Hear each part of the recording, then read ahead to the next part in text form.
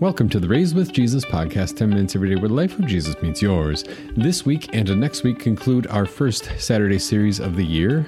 This week is the first part of a two-part interview with Karen Fisher from Wisconsin Lutheran Child and Family Services, also known as Christian Family Solutions. Be sure to check out today's show notes for the resources that she mentions, as well as information about Christian Family Solutions. Here goes.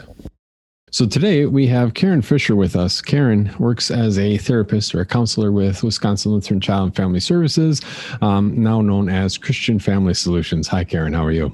Hi, Pastor. I'm well. Thanks. I was wondering if you could give us a little bit of background about yourself and, your credentials or how long you've been doing this, that sort of a thing. Because today we want to talk about depression is the big thing. Sure. Happy to do that. Yeah. Thanks for having me. Karen Fisher, I work with Christian Family Solutions in the Germantown is our home base, Germantown, Wisconsin, just north of the Milwaukee area. I happen to serve in a telehealth capacity a lot these days, but previously still do manage our Brookfield location, which is just west of Milwaukee. And so currently what I spend most of my time on is adults, so 17 and up kind of groups. I do outpatient, which is one-on-one counseling, which most people are familiar with. But then also we do higher levels of care and group work. So something typically for people who are having trouble maintaining themselves in that one-on-one atmosphere, they come to one or two of these different kinds of groups. And so we have something called intensive outpatient. Those are for folks really either coming out of a hospital who need a lot more support or who are trying to avoid going to a hospital and needing that level of care. So we do that. And then out of that office, we also do a teen group similar to that, a day treatment group where they come about 12 hours a week to really work on skills and fix some of the concerns that they and their parents are having. So that's what I've been doing there for a long time. We also do a lot of education. New program kind of called Cornerstone, where we're spending time really teaching resilience skills in a proactive, intentional way. So that type of work I do a lot of too. So prior to that, I worked for 10 years with Wisconsin Lutheran College and as director of their student health department, focusing in on that age group, 18 to 22-year-olds. And then also spent time at the local psychiatric hospital for 7 years in their groups and programs. So that's where I come from. Oh my goodness, that is quite the intense background. There's a lot there, I'd say. It's been an interesting path, yes. Yeah, well, that's fantastic. It sounds like you've got a wide variety of experience, and probably related to the topic we're talking about today in particular is depression. This has been kind of our Saturday series at the Raised with Jesus podcast, and most of it thus far, we've talked about it from a spiritual perspective. But I want to begin today by looking kind of at the definition. First of all, what is depression? And then biologically, what do we think is kind of going on there? Sure. And maybe we'll start with that. Yeah, sounds great. Yeah, so definition-wise, I often say that I wish the American Psychological Association would start taking some linguistics classes because we're using terms that are overly overlap, right? If I use the word depressed, that means something very different than when I say clinical depression. They're very different things. I can have a down day or a down week, and I say I'm depressed, right? Which isn't untrue. But when you're thinking about it from a medical standpoint, you have very different definitions of clinical depression, right? So there's a very, very substantial book called the Diagnostic and Statistical Manual, and the DSM, as we lovingly call it, 400 or 500 pages now of diagnostic criteria. So from a medical standpoint, what is it that I'm looking for, or what do I have to notice in order to diagnose something? So if I'm going to look for clinical depression, there are specific road markers or signs that I'm looking for. And two of them are pretty, they're just standard. You must have these. You must have low mood for 2 weeks or more, and you must have a loss of interest in typical activity. So those two have to be present in order for you to meet any clinical diagnosis of any kind of depression. I think it's also important to know, that there's over 35 diagnosable types or different, let's say, modifiers that we would use in clinically diagnosing somebody. So you think of like postpartum depression or geriatric depression, or different types of things in different categories of people. So I suppose those kind of show themselves in different ways. And with all these types, somebody is very used to just hearing the word depression, even bantered about on television. And what you're saying is there's a whole lot more here than most people realize. Yeah. And it's a little difficult to discern if you don't know what you're looking for, right? So you'd have different categories of, let's say, societal things or age-related things, or like certain people would maybe be prone to postpartum and other people clearly would not, or, is it modifiers like the severity or length of the condition? Some people have had a particular type of depression we call dysthymia, which is kind of your low grade, long term, can't get above a certain level sort of depression. And those are all treated differently. That's the other reason to kind of know what you're working with and really have a clear definition. So if you're thinking of just what we would call, major depressive disorder, which is the most common, probably depressive disorder, those two things. It's got to be the 2 weeks or more of low mood, and then an inability to enjoy regular activities. And then you have kind of the symptomatic list, right? After that, there's, all of these other things that could be co-occurring, but they're not required to meet the definition. They do give you an insight as to what's really affecting this person, or what's the symptomology that's causing their life to be in turmoil or not be able to function well. But you don't necessarily get more depressed because you have more symptoms, right? It's just a list a la carte, right, of things. So lots of things that go into that, right? Yeah, definitely. Mm-hmm. And so then when we talk about depression, you mentioned some sociological factors, and in some cases, and in other cases, from your experience, you were working with specific groups and maybe specific trauma that were involved. What do we know about, like, once we're working with that baseline definition of depression, when we're talking about 2 weeks or more of this low mood, what do we know about what's going on, like in the brain or in a person's life, that can trigger this, or maybe has to be stopped for it to go away? So we can talk kind of about, sometimes I'll ask people to think of it in terms of the ingredients for a perfect storm. What are the things that kind of go together that might produce this, right? Mm-hmm. So you think of maybe biological factors or chemical factors. Those are the ones where you're having, let's say, some sort of chemical issue. Typically with depression, that's with serotonin or norepinephrine, those types of things. On the anxiety side, it's a little more related maybe to cortisol and other chemicals. But that can be biological in nature, right? It can be almost genetic in nature, that you would have some sort of lower chemical balance compared to the person next to you, just like you would genetically maybe have higher blood pressure than the person next to you. So biologically, we know that there's potentially things at play. We also know, looking socially at trauma, that one-time trauma, like what we often associate with PTSD or folks who come back from the service, or people who've encountered a really dramatic event, it can be a one-time event that causes some of that as well.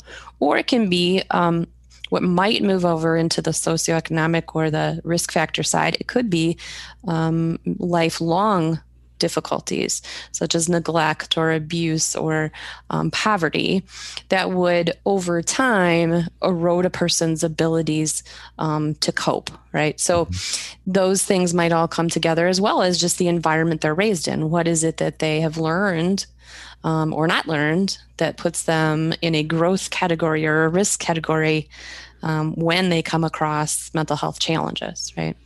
Yeah. And I suppose that kind of even gets into the inner thinking of a person. Like, two people coming from different socioeconomic strata or different life experiences react differently to the same traumatic experience. And how is it that well, how do you treat something like that, I guess? Because you can't like run a blood test and say, oh, here's the problem, and so here's the medication. Yeah, we're getting so much closer to that. I'm really hoping in my lifetime we will have something more like that. There is new gene research coming out on the chemical side of things that helps us understand brain chemical makeups and what types of, let's say, medications, for example, might intervene the quickest for a person. So we're getting closer on that. But absent that, right, we have to kind of figure out from a mental health standpoint, what is it that the person is doing? How are they coping well, or what we call maladaptive coping? What have they been doing that's actually making it worse? So I like to use a piece from the Department of Health, which I wish I'll share it with you. Maybe it'll be helpful, but yeah, I can put it in the show notes maybe. Yeah. The Department of Health and Human Services that has a really interesting breakout of how do people in different ages and in different groupings and in different socioeconomic statuses and other factors, how do they increase or decrease their ability to manage their lives? So, for example, sometimes we have what looks like the same event, but it's interpreted entirely differently. So one might say a risk factor for somebody, let's say in the 18 to 24-year-old group, a risk factor might be school failure, right? I go to, let's say, college or tech school, and maybe high school was fine, but now I go and it's not the A's I'm used to. Okay. That's still school failure to that kid, right? To that student, it's still school failure. We might look at it, or someone else might look at it and say, but an A- is not failure, right? But that the interpretation of the event is more important than the event itself. So if that person then can't find the right coping skills to get past that, over time, how does that translate into how they move through the world, right? So maybe a person like that, we might say, well, there are things they have that others don't have, like they do get to go to college, or they, have other opportunities. And so when we see that, we discount it and we say, maybe that shouldn't be failure, right? But to them, there is no shouldn't. It just is. To them, it is, right? And so perception is reality, and then we have to work on those perceptions. Oh my goodness, that's really fascinating, because it really sets up kind of like you come to an experience with your own set of presuppositions and your own baseline, and then based on your perception of how, whether you're above the line or below it, and how you react with that. When you're talking with somebody, like in therapy or just a group session like that, how do you help somebody work through when they feel like a failure? Yeah. Yeah. The $1 million question. The $1 million question, right? So there's a lot. So again, what's interesting is, again, that separation between I feel depressed versus clinical depression. Clinical depression has a lot of social science research behind it. So we have theories and approaches that we know work because we've seen them work on humans. And so we can go ahead and use them, right? That's why I always say God's the original psychologist, because he gave us a lot of these things already, How do we think clearly? We take every thought captive to God, right? Like there's all kinds of ways to do that. But we have a lot of theories and a lot of therapies that we know to apply. So that's what the degree is for, is to learn a lot of those things and all the continuing education. And but in that case, there are simple, I shouldn't say simple, but there are what look like simple tools to apply. So for example, maybe in a case like that, one would be to maybe be thinking about the idea of failure, or the idea of who sets the rules, right? So some questioning of the rule setting. Who set the rule that an A- is failure? And then once you kind of look at that, you have to challenge reality a little bit. So it's always pushing them past to challenge reality or the reality that they have, right? Because that perception is what's reality to them. Are there alternate realities? Yes, there are. Why would you choose this reality, this painful reality, over a different one? Right? And there's reasons for that. There's always a why behind it. So we have to look and see, what is the why behind that? One of the things you work really hard with people on is something called, especially in the depression realm, is something called cognitive distortions. And sounds exactly like the word you would think it would, right? Like cognitive. That's a confusing word. I know. Cognitive just means thoughts, right? Like, so you got a thought, and then distorted just means not accurate, right? It's just not right. Plain and simple. Yeah. But the problem with that is, right, if you wander around with distorted lens all the time, you forget that it's distorted. You have no idea. So cognitive distortions, like I'm a failure, right? Now that's a particular distortion called labeling. In order for me to overcome labeling, I have to know the definition. So define failure. Well, A- for me is a failure. Okay. But is that a universal symbol of failure? Right? Why isn't that a movable definition? And it is.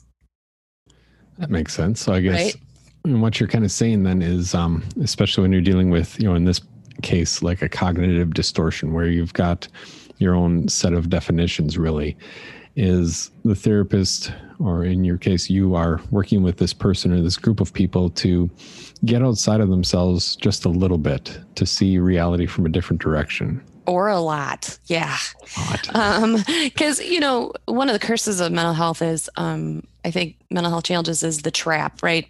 That if I sit here long enough and I think about it hard enough, I will be able to figure out the why, and then I'll be able to change it. And most of the time that is just, unless you know how to do that correctly, it will just be a rabbit hole. Right? You're just going to spin and spin and spin because you're working with a depressed brain that can't see beyond itself. It's having trouble doing that. That's why coming to a therapist is so helpful, right? Because we can say to you, okay, that doesn't make any sense at all. That what you're thinking right there, that is really dangerous. Right? We need to find a new way to look at that. And you're not going to be able to come up with that on your own. So we can help you do that. And once you do that, you can repeat it. That's the idea. That makes a lot of sense. Is that it's kind of it sounds almost like a joke, why does my brain tell me that my brain is the smartest thing that I have? Well, because it's my brain telling me that. Right. Yeah. I always say that too.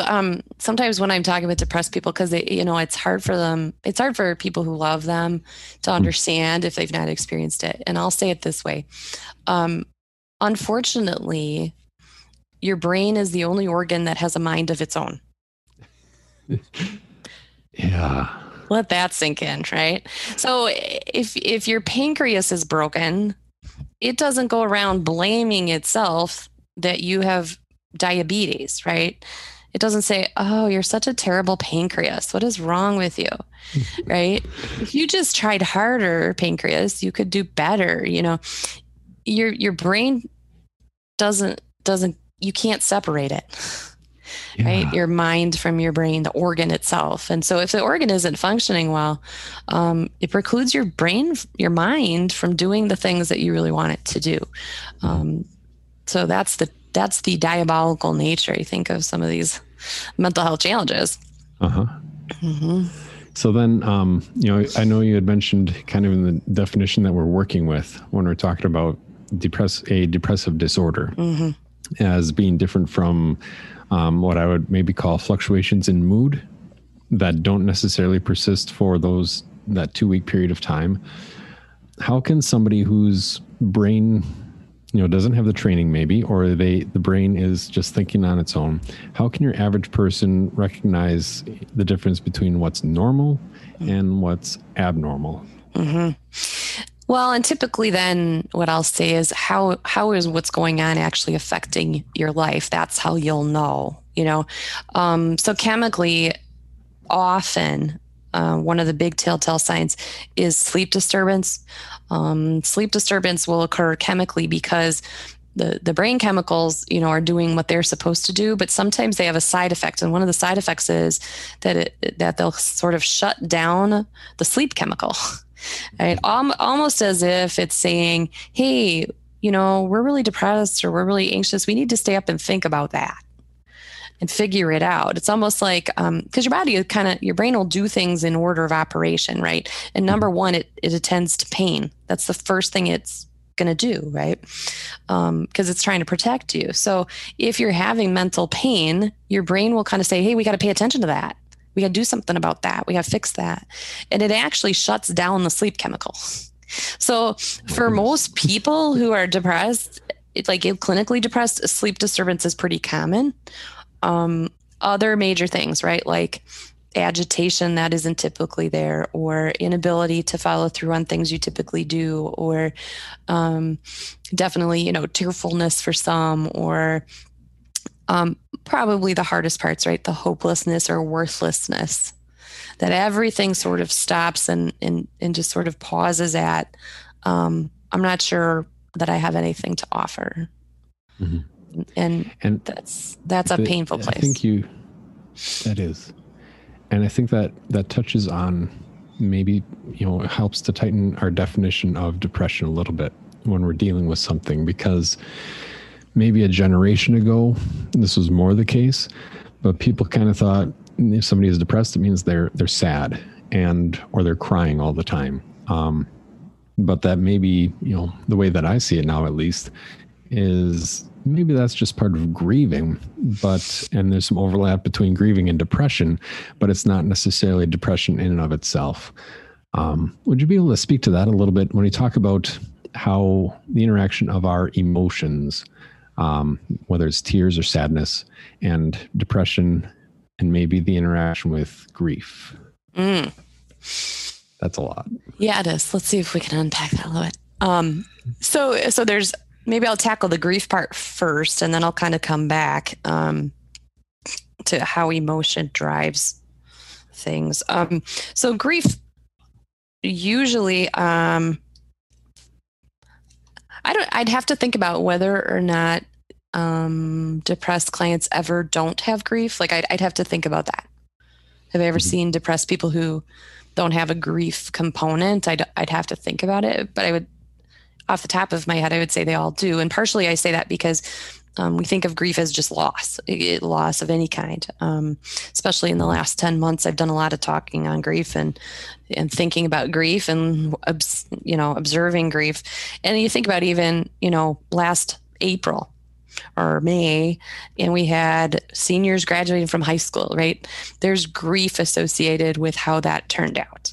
There's loss associated with how that turned out. So I think all the way along, if you're a person who struggles with mental health challenges, encountering grief is probably not your strong suit, right? It's always going to be a little bit harder for you to navigate when you have a loss, right? Mm-hmm. So I don't know that I would guess that, I'd have to really think about it, but I would guess that most people clinically depressed at some point are having a grief struggle, whether it's, the loss of identity, the loss of capability. There's a loss, right? So there's that. And then I think the interaction of emotion on how outcomes go. So sometimes what we forget is that emotions kind of love themselves. So we might have something that happens and an emotion pops up, right? And it's pretty hard for us to really control that. I mean, you can, but probably not as well in your personal life or not for a long period of time, right? So if I'm in a professional setting and somebody says something that I'm angry about, I'm probably better at controlling that, especially if I'm not depressed or having a mental health challenge. I can probably stop that or table it or something.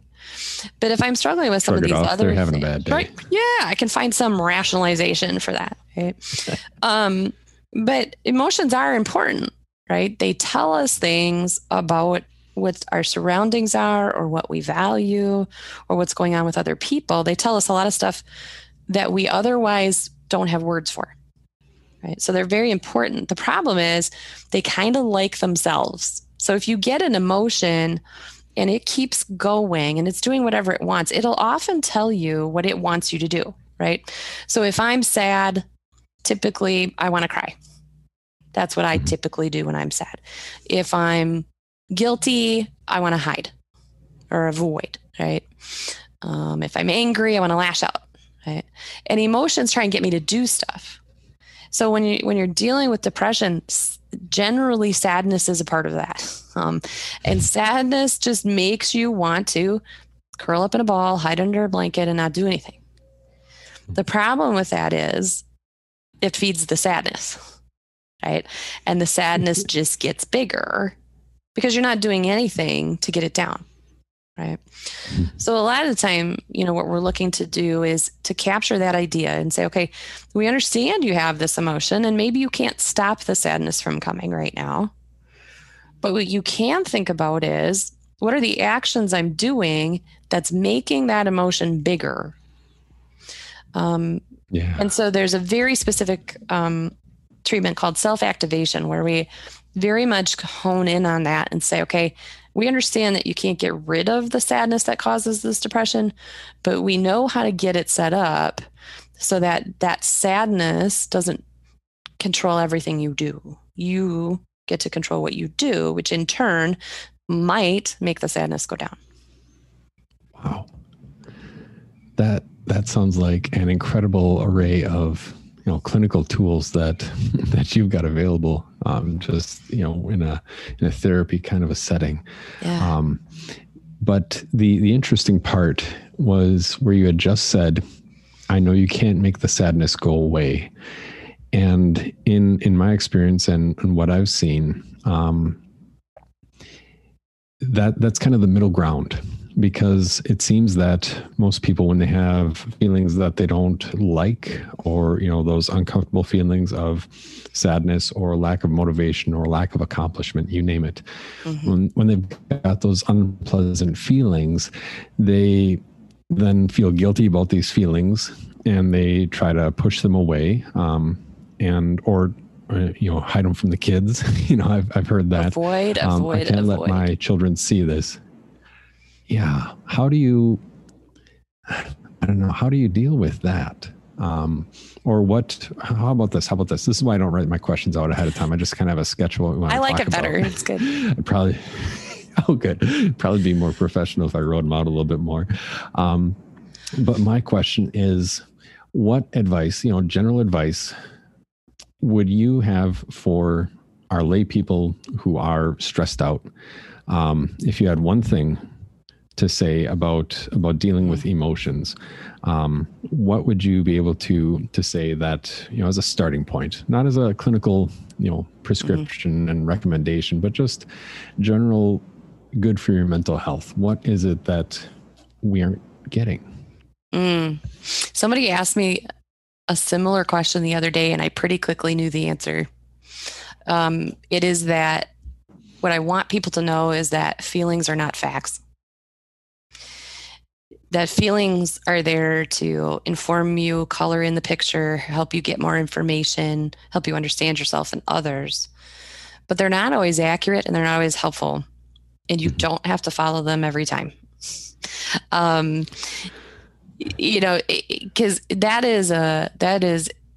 that's a reed in the wind, right? That's basing your actions on feelings is rarely concrete enough to get you where you want to be.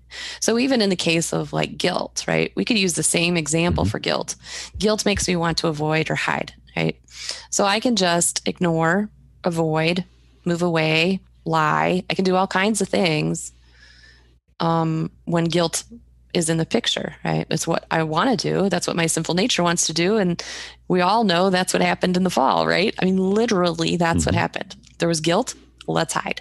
And so what's the cure, right? Even scripturally, the cure is go towards God, confess, right? Move towards the thing that makes you feel that way, right? So it's good to find them. It's good to acknowledge them, but understanding that now you don't live with that. That isn't who you are. That isn't a fact, right? I can get the guilt to go down by going towards it. The opposite of what it wants me to do. Yeah.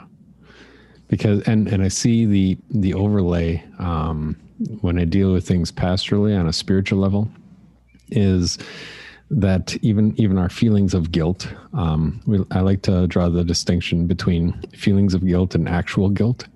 That a person may carry feelings of guilt for a long time, but the actual guilt was removed in the death and resurrection of Jesus Christ. And I think kind of the other part that kind of comes to mind with that is that part from 1 John, where it says that God is greater than our hearts, and he knows the truth about us, so that even if our hearts convict us and tell us we're guilty, the reality is that God knows that he has set us free. I say that similarly, Pastor. I really want people to separate guilt and shame. And I'll say it this way. Like, please. Guilt, if I'm on the freeway and the speed limit is 70, right? And I'm going 78 and you're going 72, which of us is guilty? Oh boy. Well, both of us are. Yeah, both of us are guilty. By a traffic camera.